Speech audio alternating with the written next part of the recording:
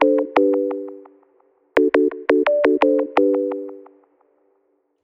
and welcome to the Glassmoon podcast. In each episode, we take a look at how we can humanise the workplace. Conversations with fascinating guests, sharing their enormous experience on what it really means to build workplaces fit for humans. Joining me as always is my partner in conversation, Carol Edmund, founder and CEO of Glassmoon. And in this episode, we're going to be taking a look at contextual leadership, why context is so important in all aspects of leadership decisions and progress.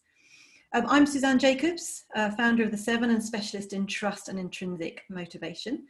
And my research for the past decade has focused on the neurobiology of and the practical tools and application to be able to create a culture that us humans really can truly thrive. So, hi Carol, how are you? I'm really well, thanks Suzanne, and it's good to be back behind the podcast microphone. I'm kind of right and raring to go. So yeah, I'm really good. Thanks. How are you doing? I'm all right. Yeah, it's a few bits of disruption at the moment with the pandemic. So an eldest child sent home from school, but outside of that, it's all we're taking it all in our stride. It's context is everything, as we're about to discuss. Yeah, and it's fascinating, isn't it? Because context is so important, and I've certainly had my fingers burnt when I've not really taken the time to look around. And I think that, you know, there's no denying that when we're recording this, we're still in the confusion and uncertainty amplified by the pandemic. But there's so much that was happening already in the workplace, colliding from the fourth industrial age to the gig economy to shrinking globalizations to, you name it, it was happening. And I think we're really facing a torn map, and we need to be able to map out that territory so we can start to understand what the context actually is. And I know that so often we face tools and models and frameworks that we can accidentally be confined by. So what do you think about context in that essence? What's important, and what have you seen happen in terms of, particularly in the leadership space? And I think we put out a blog last week where I talked about my light bulb moment, or my epiphany with context was at 37,000 feet in an airplane heading to Australia, when it was one of those kind of like blindingly obvious moments that you sort of think, why haven't I thought about this before? And it was literally we done an action research program with some people in the organization. We'd sort of asked insightful questions, well I hope they were insightful questions, to the people in the company about how we could develop it was more of a leadership development framework to kind of help pull together everything we were doing from a strategy perspective, from a governance perspective, from an engaging people. And so we wanted to kind of understand what that looked like in its broadest sense. But the bit that was really missing, that gave me the epiphany was, we were talking about leadership in a much more generic context, like it could apply to anybody in any industry. But yeah, actually we were in a specific context, and at that time it was, it was early education, it was leading children to learn, and the moment for me was if we're in a context where we are wanting children to develop skills for lifelong learning, then why wouldn't we mirror that context for the adults in that environment? And it was just having that realization around, how do we create an environment where we want people to be curious and to ask insightful questions, and to maybe not so much learn through play as the children were doing or are doing, but learning through action and reflection, and more learning, action, reflection. And so it was that notion that if we can mirror the context of the organizational purpose with the context of adult learning and leadership development and leadership learning, would we be more effective? And so that was my kind of epiphany at that point. But subsequently, of course, it's much more complex than that, in as much as you and I have talked about this in the past, in terms of context really lives at three levels. You've got the individual context, and that was something that came out in the research around, people's well-being is really important when it comes to leadership and learning and doing further education, because if they're not well, either physically or psychologically, they can't learn. If they haven't got the headspace, they can't learn. Then the team and social level, and then the organizational level. So me and context, I've had a lot of conversations in the last 8 years, I'd say. Yeah, great. I love that. Me and context of a lot of conversations, and I think, do you know what? I love that bit about you saying, I think we should learn through play. Actually, we put the sense of play back at a child's level, but where does, when you think about how a child is always curious, they're always experimenting and exploring, and we know that's where, that's why playtime is so important in child development. But actually we tend to leave it out, and we get, as we get a bit older, the education system and then the organizational system and then the leadership techniques that can confine us are all set up for convergent thinking and not divergent thinking.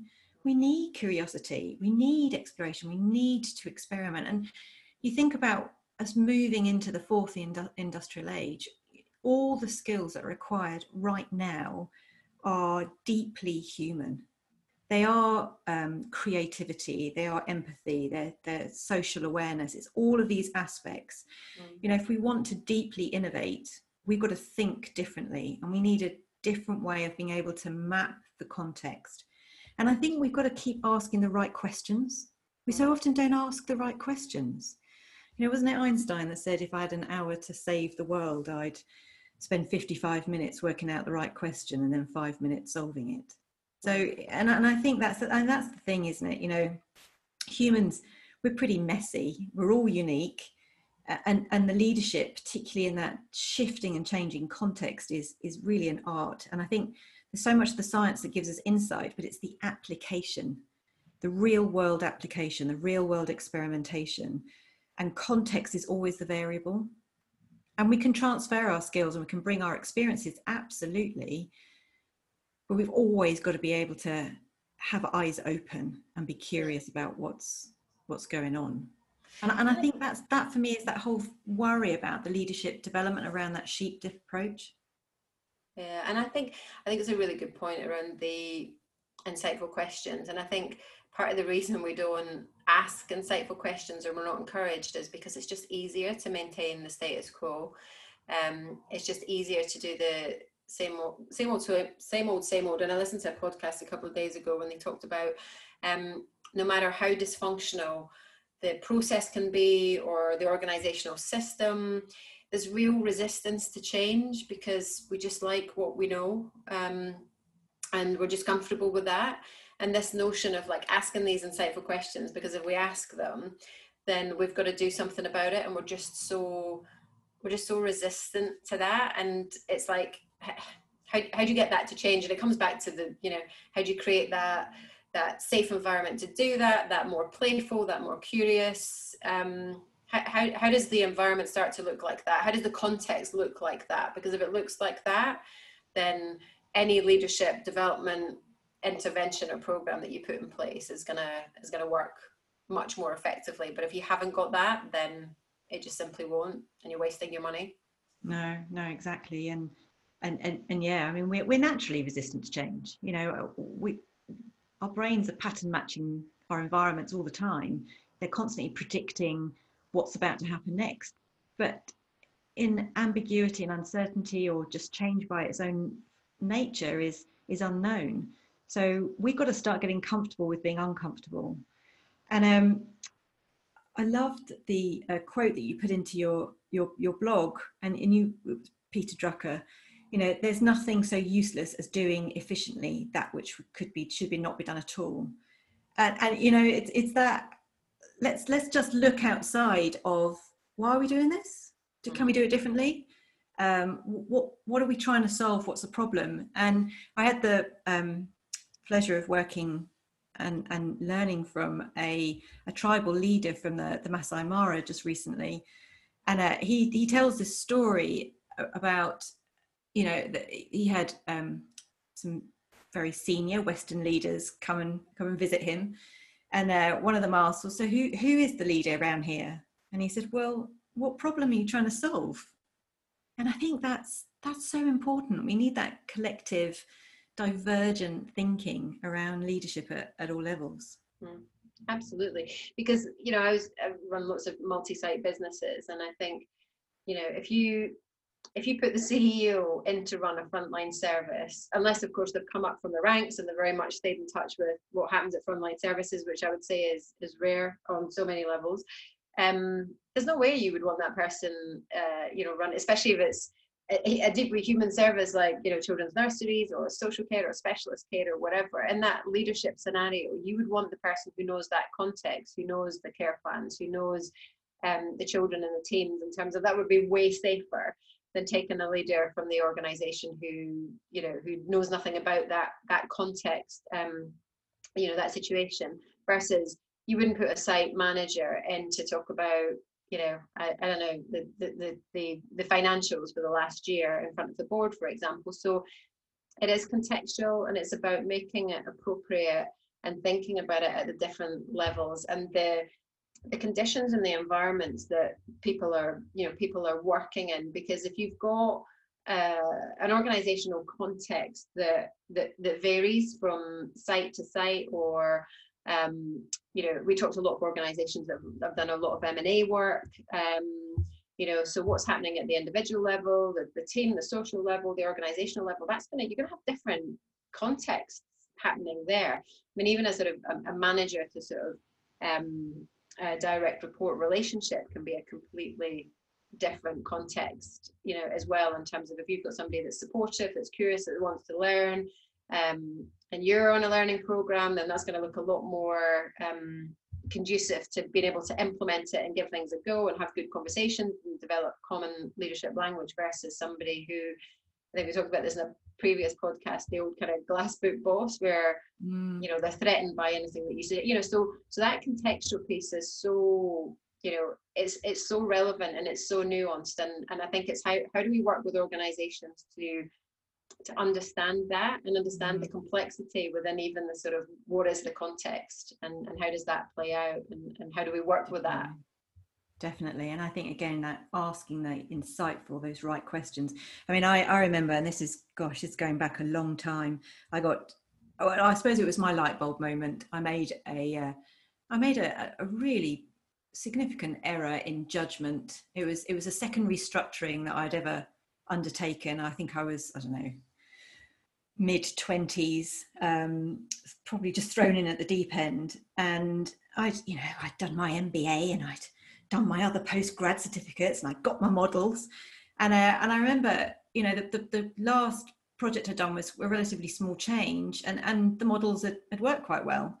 But actually, this was huge. It was a global restructuring, and I remember just launching straight into the good old force field analysis, stakeholder analysis, swim lanes, and other interestingly named models, of which actually some of them I still use today. But I'd been so busy applying a one-size-fits-all model that I hadn't looked on the outside. And when I actually put my head out of it, everybody around me was drowning. Because the context was completely different, and I was forcing through a model and a framework that in and of itself and on its own is perfectly valid, but needs to be nuanced and used in the right way within the context. And you've got to understand that first. You've got to map your territory first. Absolutely.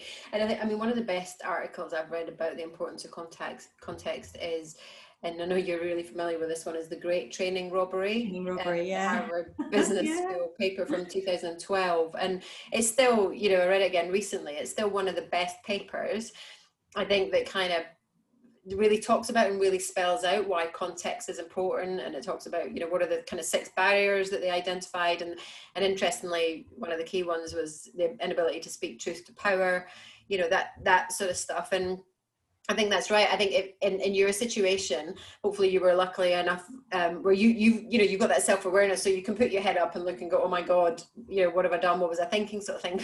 But how many people have got that self-awareness in leadership roles, either because they're kind of head down, bum up, just trying to, especially in the current circumstances where people are working even harder, trying to deal with the whole kind of remote working piece, trying to deliver, goals that were probably set pre-COVID, or strategies that were set pre-COVID, and now it's kind of deliver that in, in this much more complex sort of uncertain environment. So at least you had that awareness to put your head up. But one of the things we see, and this is one of the areas where we can kind of really support and work with organizations in terms of how do you lift your head up and have that look-see in terms of what is the context, and create that level of awareness, and what are the things that help people do that.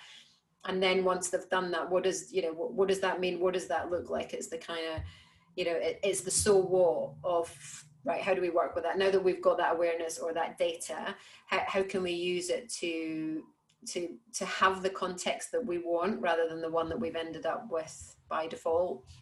Yeah. So you're so right. It's that ability to heads up, and to be able to understand how to map what's around you. What would you do? We're passionate. I mean, I know we've got a ton of experience. We've got a load of research, but I know both you and I are passionate about making this real world, about making it incredibly practical in terms of the tools and the knowledge that we share with all those that we work with. What would your key takeaway be around that heads up? Well, it's a bit like, was it Kurt Lewin that said there's nothing so practical as a good theory? In my book, there's nothing so practical as a good context map. And if I think about how my thinking on this has evolved over the last few years and stuff, so if I go back sort of 5-6 years ago, a context map would have been some big picture stuff around, technology, or technological advancements, the economy, social changes, political environment, that sort of thing. Maybe a bit about what's happening on the ground with, your customers and the people in the organization, your stakeholders, shareholders.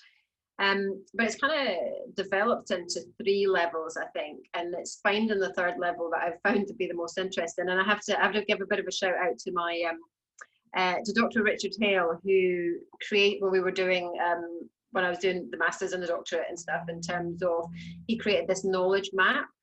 And one of the things that he evolved in his knowledge map was this notion that you don't just look at the kind of the blue sky or what's happening on the ground. You also look at what's happening underground. And so when Richard kind of produced the what's happening underground, I linked that. I asked him if I could kind of borrow it. So I linked the notion of what's happening with from the underground point of view, with my fixation with barriers, bias, and beliefs, in the notion that if you look at the big picture, you look at what's happening on the ground, people are going to probably be able to be fairly sort of honest and say what they think and be open. And I think when you're doing a context mapping exercise, whether you're doing it with folk in the room, whether you're doing it virtually these days, I'm a massive fan of the whiteboard or the brown paper. Make it visual, make it sort of interactive, make it feel like a kind of social process of doing it together. But the most interesting bit was when I started to introduce the underground and talk about, okay, what are the barriers? What are the barriers that might get in the way? And one that frequently comes up is the whole, can we speak truth to power? And when the room goes silent at that point, that's when we probably have figured out the answer to that. Then there's the whole bias piece around, implicit bias, unconscious bias, and how do you start to ask the right questions to kind of uncover some of that, which then might kick in massively to the DE&I agenda in terms of diversity, equity, and inclusion. And then there's the limiting beliefs in terms of what are the limiting beliefs that we've got. And that's when I think you really start to figure out the individual context in terms of what's the worldview, what is the perspective that people are bringing to the context map that might never have been surfaced, and things. And that's when you can really, pardon the pun, but you can go quite deep with the underground piece in terms of really understanding what's happening. And of course, you get enormous variation from, there is a lot of psychological safety, there's a lot of openness, there's a lot of honesty, there's a lot of trust in the room and the organization, and you can have really good, open and honest conversations. And then, and Suzanne, you and I have talked about this in terms of some of the organizations that we've both worked with, where there's a high level of toxicity, and people are terrified to speak. There's so much, fear and so much unsaid. And obviously, depending on the nature of that organization, that can create an incredibly unsafe work environment. So that's a very quick trot through of kind of Carol's top tips for context mapping, but it is the it's the underground piece that I think is the sort of, so if you're doing one, always allow plenty time for, you know, for that bit. Yeah, no, you're absolutely right. And there's definitely a song coming on. I'm sure I can feel it. I'm not going to try. I'm not going to attempt it.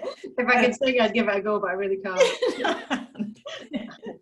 It's probably beyond our own context mapping. But yeah. The thing is, there is a process to it.